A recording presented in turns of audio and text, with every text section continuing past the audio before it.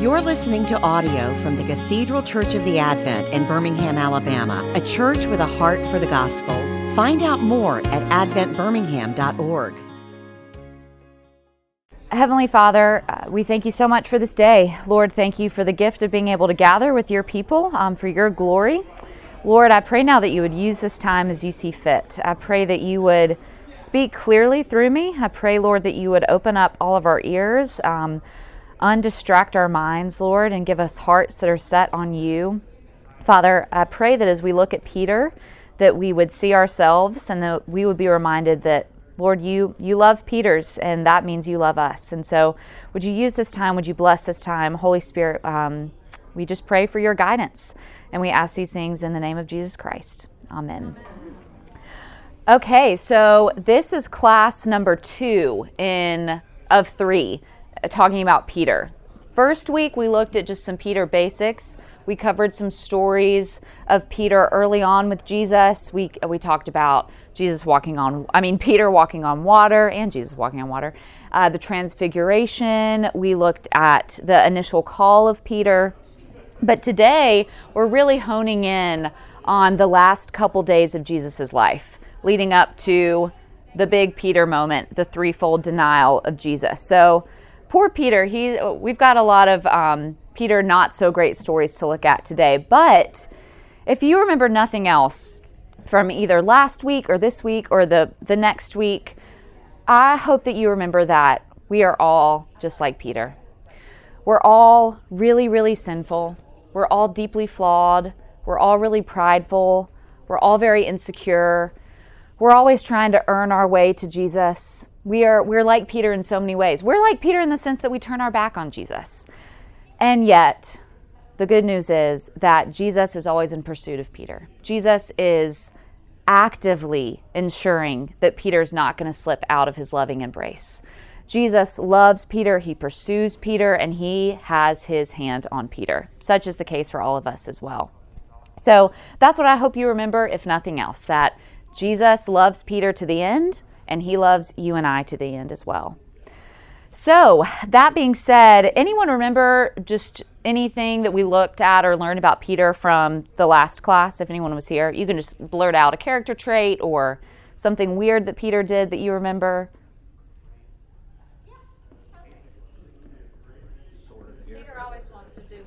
Peter always wants, yes, that's good. That'll show up especially in this first scene we're going to look at with the Lord's Supper. Someone said the sword with the ear. That's coming up today too. Such a weird story. It's so weird. We discussed how he always wanted to sort of have an answer. Right? Yes. Peter cares a lot. That's really well said, Molly. Yes. Peter cares a lot about being right, but is often wrong. We'll see that especially today. Man, that's like the tagline for my life. Okay, so yeah, we all know about Peter. So let's get into some of these scenes from the last week of Jesus' life. This first one we're going to see, it's the Last Supper. It's one we know really well. And just to remind you, the context is Jesus and his disciples have entered Jerusalem. It's the last week of Jesus' life. It's the last couple days of Jesus' life. And they're sharing what meal together? Passover, yes, the Lord's Supper.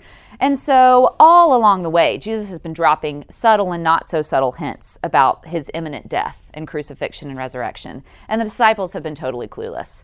And we're going to see that particularly in Peter. All right, so this is John 13. Now before the feast of the Passover, when Jesus knew that his hour had come to depart out of the world to the Father, having loved his own who were in the world, he loved them to the end. Keep that phrase in mind. During supper, when the devil had already put it into the heart of Judas Iscariot, Simon's son, to betray him, Jesus, knowing that the Father had given all things into his hands, and that he had come from God and was going back to God, rose from supper. He laid aside his outer garments, and taking a towel, tied it around his waist. Then he poured water into a basin and began to wash the disciples' feet and to wipe them with the towel that was wrapped around him. He came to Simon Peter, who said to him, "Lord, do you wash my feet?" Jesus answered him, "What I am doing you do not understand now, but afterwards you will understand." Peter said to him, "You shall never wash my feet." Jesus answered him, "If I do not wash you, you have no share with me." Simon Peter said to him, "Lord, not my feet only, but also my hands and my head." Jesus said to him, "The one who is bathed does not need to wash except for his feet, but is completely clean. And you are clean, but not every one of you." For he knew who was to betray him. That was why he said, "Not all of you are clean." Okay, so before we look at Peter in this story, I think it's worth just remembering Jesus. Jesus is on his way to the cross, and yet, what is he doing this night for his disciples? Yes, exactly. He's serving them. He's taking care of them. He is not counting equality with God a thing to be grasped. I mean, we're told pretty explicitly, Jesus knows the Father, is going back to the Father, and yet he is laying aside this, he's laying aside his role as God and serving his disciples here during the Last Supper. Now, Peter, this is what's interesting. When Peter starts to see Jesus washing the disciples' feet, Peter's response is he is appalled, because I know we all know this, but the role of washing feet belonged to who? Right, the servant. For a peer to wash another peer's feet was unheard of. And so Peter is aghast, and he's like, whoa, whoa, whoa, Jesus, hold the phone. You're going to wash my feet? And Peter says, no, I'm not going to have this. And then when Jesus tells him, well, Peter, if you want to share with me, I've got to wash your feet. Peter goes into classic overperformance Peter mode, right? He's like gold star for Jesus. He goes from, you're not going to wash my feet, to, oh my gosh, if I'm going to have my share with you, you wash my feet and my head. Do it all, Lord. So Peter clearly is totally missing the mark. And like we see all the time with Peter, he tells us a lot of things about our human nature. I think the first thing we see is that, like Peter, we don't really think that we need washing. We're like Peter in the sense that we want to serve Jesus rather than have him be the one who serves us. We think that we owe Jesus something, when in reality, Jesus is God of the universe, and he certainly does not need anything from us, unlike Peter leads us to believe. And so, like Jesus tells us, step number one in having a share with Jesus means recognizing that we need to be washed, recognizing that we have a deep heart problem, our sin, and coming to Jesus and saying, yeah, I'm really dirty and I need you to wash me. I need to have a humility that says, I can't do this on my own. Lord, I need you to do it for me. So we'll see this a lot more in the next story, but Peter really has way too high a view of himself and a way too low a view of his sin. And the same is true of us. I think the second thing too we see is that, like Peter, we tend to be more concerned with performance for Jesus rather than letting him address the issue of our heart. Peter is all about, what can I do for you, Lord? What can I do for you, Lord? And, there is a beautiful part of that too. We want to serve the Lord out of gratitude for what he's done for us. But Peter doesn't want to address what's really going on in here, the deep uncleanliness of his heart. He would much rather just perform for Jesus so that he can be number one disciple. And the last thing I want to point out about the story, I think this is interesting. This just occurred to me as I was preparing for this lesson. So Jesus says, you are clean, but not every one of you. Now, I think it's interesting because who is the not every one of you that Jesus is referring to among this group of disciples? Judas, right? Judas is the one that will totally fall away from grace. But I think it's really beautiful that here Jesus is. He knows everything that Peter's going to do. He knows that Peter's going to deny him. He knows that Peter's going to turn his back on him. And yet, Peter is still regarded as clean. Not because of his performance, not because of his good deeds, not because Peter has the right answers, but because he's cleansed through the blood that's about to be shed on the cross by Jesus. So I just think that's really beautiful. The same is not true of Judas. Judas has an unrepentant heart, and he's not clean. But Peter's safe in Jesus' embrace. And that is especially the case that we'll see in this next story. This is my favorite. I wasn't expecting this to be my favorite story about Peter, but now it is. Okay, so this is from Luke's account of the Passover meal. And this is This happens, this prediction of Peter's denial, it happens in every 4 Gospels, but I love the way that Luke tells us this happened. So this is during the scene of the Last Supper, and Jesus says, "Simon, Simon," that's interesting that he uses that name for Peter, "behold, Satan demanded to have you, that he might sift you like wheat. But I have prayed for you, that your faith may not fail. And when you have turned again, strengthen your brothers." Peter said to him, "Lord, I am ready to go with you both to prison and to death," which is not true.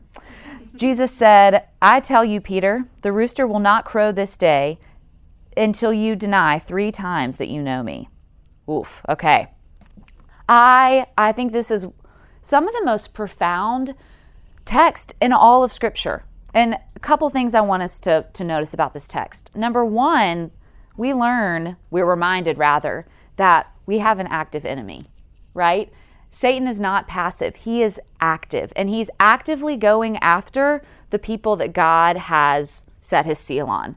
Remember, Peter's been told that he's going to be the rock on which Jesus will build his church. So it really shouldn't shock us that Satan is demanding to have him, because Satan would love nothing more than to see his church crumble. And so it's just a sobering reminder to us that the enemy's out there, and he's after us. He's after those who have put their faith in Christ. Satan has demanded to have Peter. But here is what's beautiful.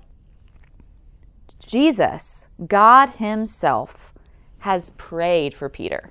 That's remarkable, is it not? He has prayed for Peter that his faith may not fail. And the same is true of us. Jesus, at the right hand of the Father, is praying for you and for me. I can't explain how he does that. The same way I can't explain how he knows how many numbers of hair on my head versus Margot's head, but he does. He prays for you and for me so that our faith may not fail. And without these prayers, without Jesus praying for us that our faith may not fail, we would be handed over to the enemy. I know that sounds dramatic, but it's true. On our own, we would not withstand this temptation. But we have a praying Messiah who is praying for you and for me right now. And I don't know about y'all, but I certainly don't live my life with that kind of confidence. I don't have this awareness that when my faith is really weak, when my prayers are, half-hearted, and when I fall asleep praying at night, that Jesus is praying for me at the right hand of the Father. We're reminded of this in Hebrews. When the author is talking about the priestly intercession of Jesus, he says, "Consequently, Jesus is able to save to the uttermost," the similar language there of "to the end," "those who draw near to God through him, since he always lives to make intercession for them."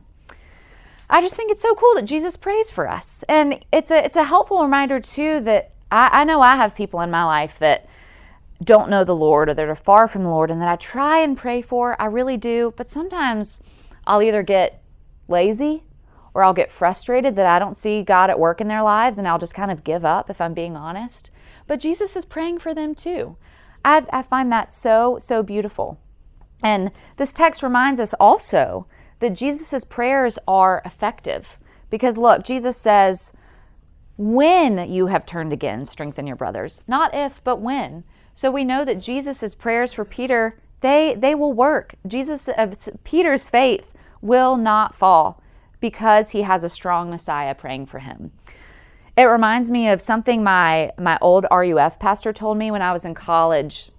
I was going through this season where I just felt like my faith wasn't strong enough. I'm a lot like Peter. I felt like I wasn't doing enough. I felt like I wasn't feeling enough. I was questioning my faith. And I'll never forget, he said, it's not the strength of our faith that saves us, but the object. So even though our faith may fail, he will hold us fast because we have a Messiah that's strong. It's not the strength of our faith, but the object. And our object is Jesus Christ himself. All right, last thing to point out about this passage, and again, we saw this in Peter in the previous story, but Peter has a really, really, really skewed view of his abilities. Just like us, Peter tends to overestimate himself and to underestimate his sin, right? Because Peter says, "Oh, I'm ready to go with you both to prison and to death." And literally hours later, Peter is going to deny Jesus 3 times. In Matthew, he says it even more explicitly. Peter says, how does he put it? He says, though they all fall away because of you, I will never fall away. So Peter really doesn't understand the depravity of his sin.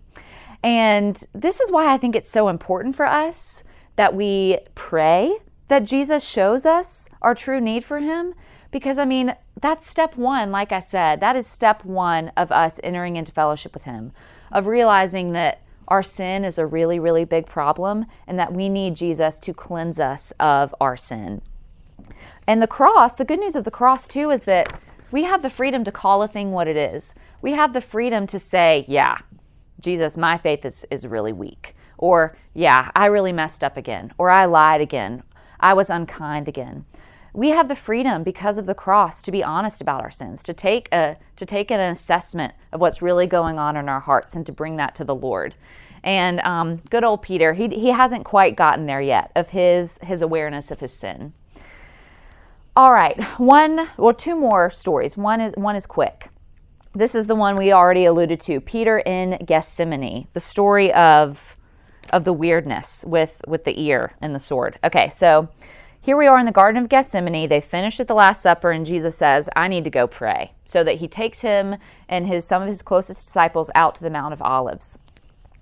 When Jesus had spoken these words, he went out with his disciples across the brook Kidron, where there was a garden, which he and his disciples entered. Now Judas, who betrayed him, also knew the place, for Jesus often met there with his disciples. So Judas, having procured a band of soldiers and some officers from the chief priests and the Pharisees, went there with lanterns and torches and weapons. Then Jesus, knowing all that would happen to him, came forward and said to them, Whom do you seek?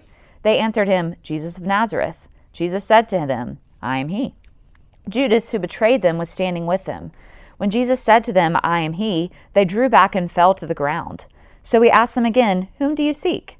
And they said, Jesus of Nazareth. Jesus answered, I told you that I am he. So if you seek me, let these men go. This was to fulfill the word that he had spoken. Of those whom you gave me, I have lost not one. That seems to be a theme in Peter's life. Then Simon Peter, having a sword, drew it and struck the high priest's servant and cut off his right ear. The servant's name was Malchus. So Jesus said to Peter, Put your sword into its sheath. Shall I not drink the cup that my Father has given me? All right, so we all know the story of Gethsemane well. Moments earlier, what has Peter just done in this very garden? Fallen asleep, yes. Jesus is like, could you not watch with me 1 hour? And Peter can't stay awake while Jesus is praying. And now, here's what's hilarious to me about this story. Peter couldn't stay awake 1 hour as Jesus had asked him. And now Peter thinks, I can save Jesus' life. I can protect him from this band of soldiers that's coming to get him. Let me just whip out my sword and fight for you, Jesus. And I don't know if he had bad aim. I don't know what's going on with the cutting off of the right ear thing. It's a reminder that the Gospels are a firsthand historical account, right? But it's so interesting to me that Peter goes into fighting for Jesus mode. He thinks he can prevent Jesus' death and journey to the cross. And of course that's not the case, because how does Jesus respond to Peter's bold and weirdly, brave act?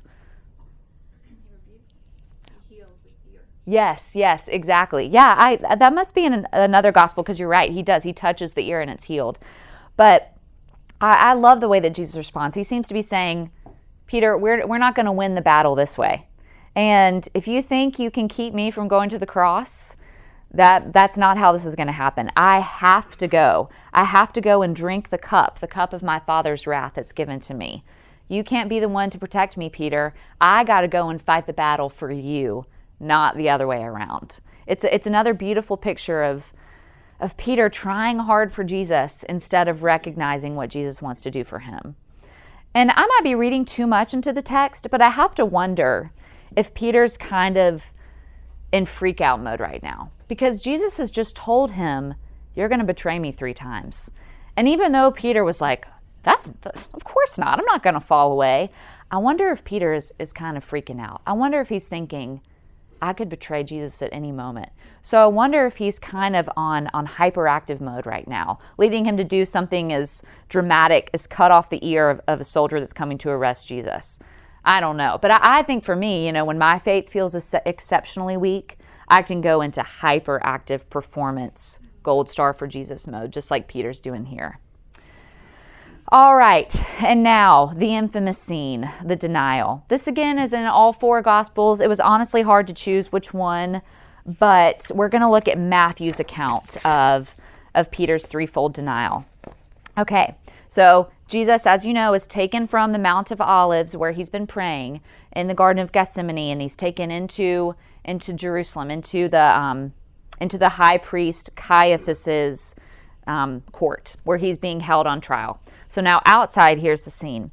Now Peter was sitting outside in the courtyard, and a servant girl came up to him and said, "You also were with Jesus the Galilean." But he denied it before them all, saying, "I do not know what you mean." And when he went out to the entrance, another servant girl saw him. She said to the bystanders, "This man was with Jesus of Nazareth."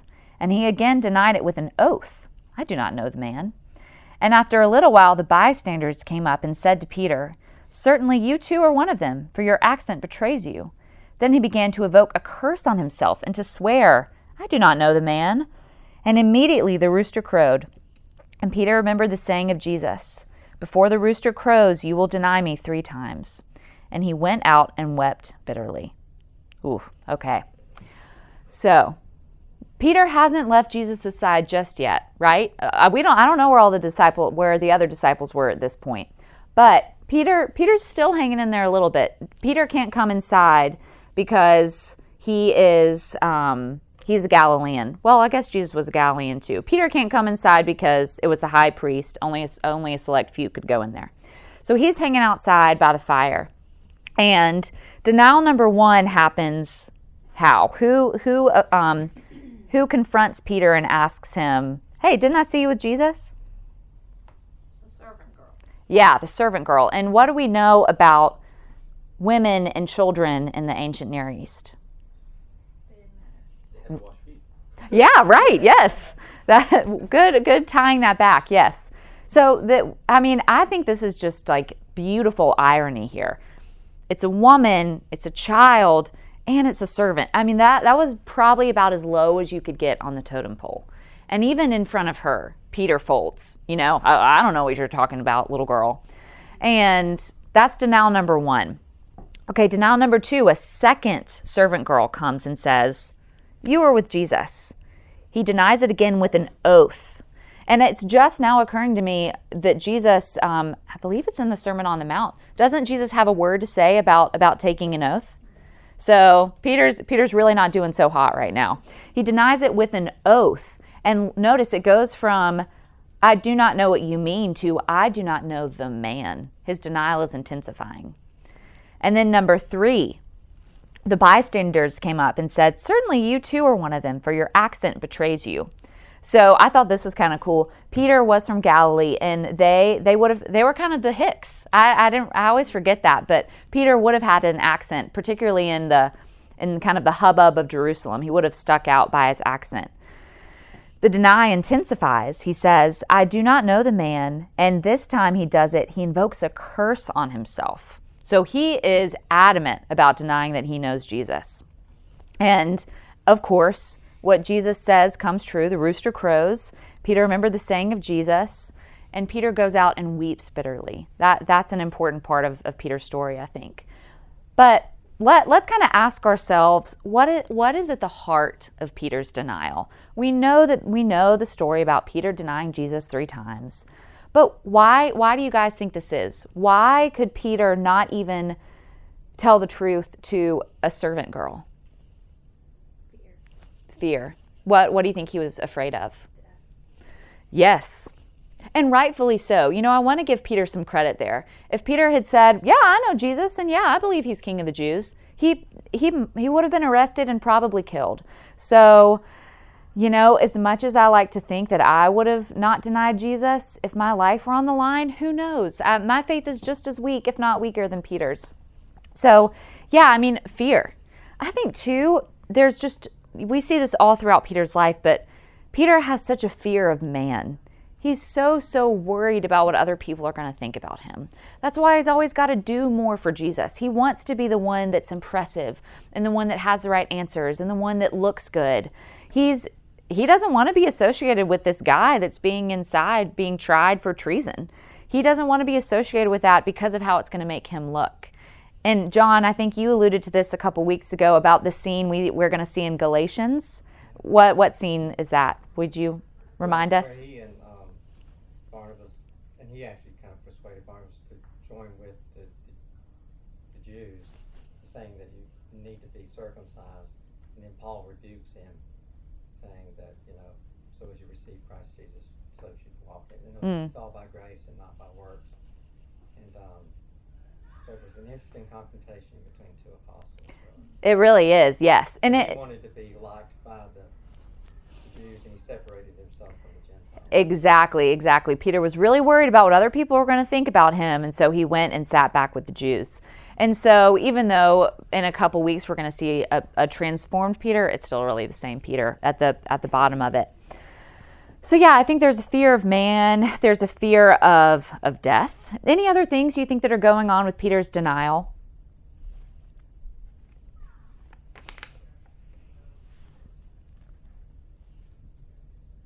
I think he's always wanted Jesus to follow his script. That's really good. Totally undermining his confidence because now he doesn't know. He'll fight for the king. Right. But the script's been totally taken away, and now I think I just put him in a state of unsettledness. Yes. Oh, that's really good. I'm so glad you said that, because I think that's another huge theme in Peter's life. He wants Jesus on his own terms, not the other way around. Peter has a skewed view of what it means to be a follower of Jesus. I think in Peter's mind at this point, Jesus is still going to be the one that gets Peter where he wants to go. He's going to be the Messiah, the conqueror, the ruler, not the one that's going to the cross.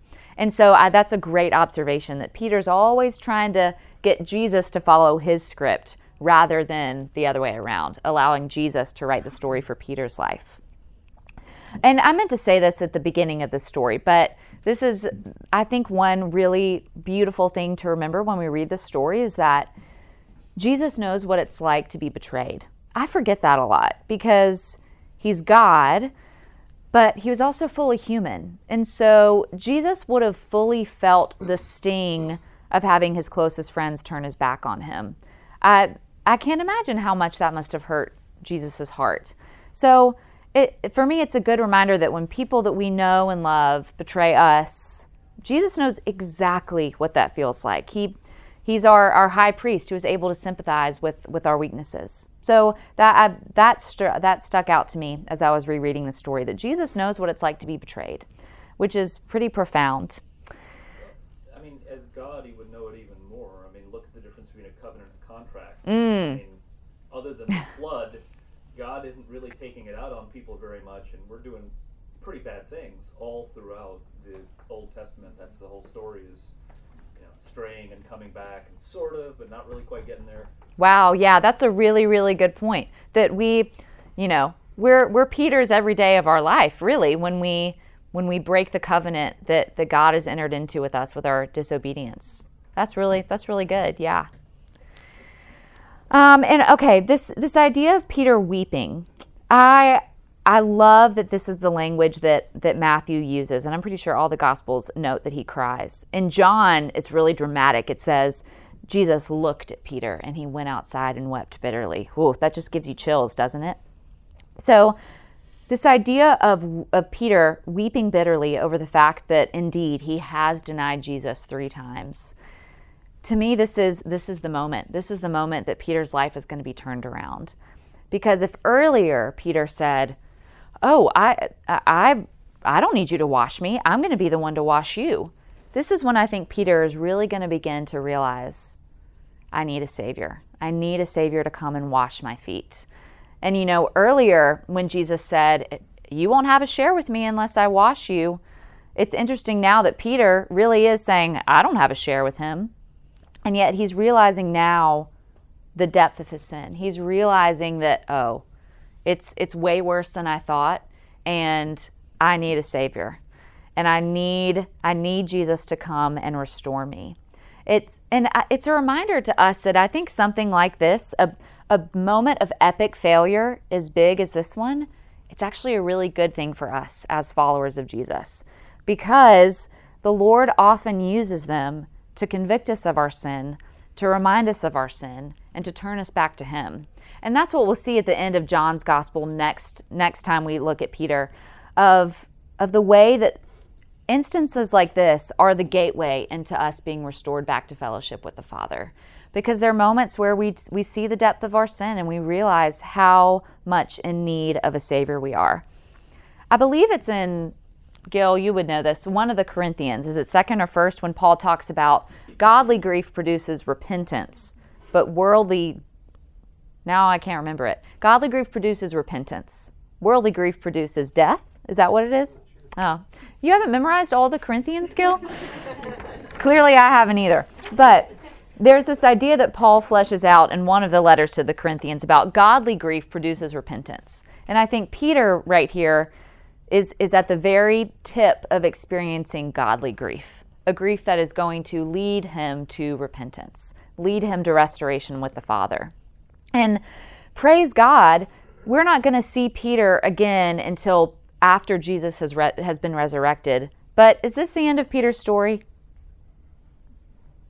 No, obviously not. We know that 1st and 2nd Peter and the book of Acts tell us it is quite the opposite of the end from Peter's story. And what good news. Remember that I said, if you remember nothing else, it's that Jesus loves Peter to the end, to the telos. And the same is true of us. In the face of our denial, in the face of our weak faith, in the face of us trying to perform for Jesus instead of letting Him serve us, letting Him wash us, Jesus loves us to the end. And that's the story of Peter's life. That's the story of your and I's life as well. You and mine? Our lives. Whatever. And so if you come back in a couple weeks when we do Peter week 3, we'll really get to see this. We'll get to see this beautiful scene on the beach in John with Peter and Jesus. And then we'll look a little bit more at Peter's life post Jesus' ascension. But anyone have any thoughts or comments about these stories or just about Peter in general? Or Rebecca, I keep thinking about Peter's response to his own, finally seeing himself clearly. And I keep thinking the remembrance of them is intolerable. Ooh. The weight that he feels and how clearly he sees himself crushing that. Wow, that is really, really good, Forsyth. Yes, the remembrance of them is intolerable. I wish I felt that more. That's what I mean when earlier, I really think that's something to pray for. I know that sounds so odd, but Lord, I want that awareness of my sin. I was reading 1 Peter yesterday, and I was in the wake of all the cultural dissension, especially at the end of last week. I was going to lead a group that I work out with in sort of a little Bible study yesterday. F3? I was talking about the idea of we're resident aliens, and that's from Peter. And I think it's so interesting that you're right. I mean, he is I want to be accepted, I want to be, and then after Jesus dies and he goes through this change, he's the one saying, I don't know, we're set apart. We don't care what, we live separate and apart from the very culture that here he's trying to assimilate into and make sure he's approved by. I think that's significant about the heart change. Yeah.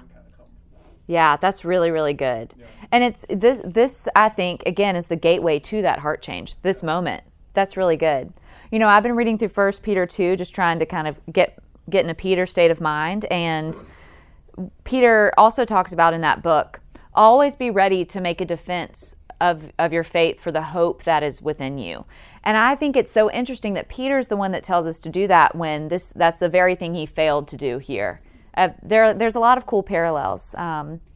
Obviously, there are cool parallels because it's the same Peter. But if you read 1 Peter with the remembrance of who Peter was as he was following Jesus.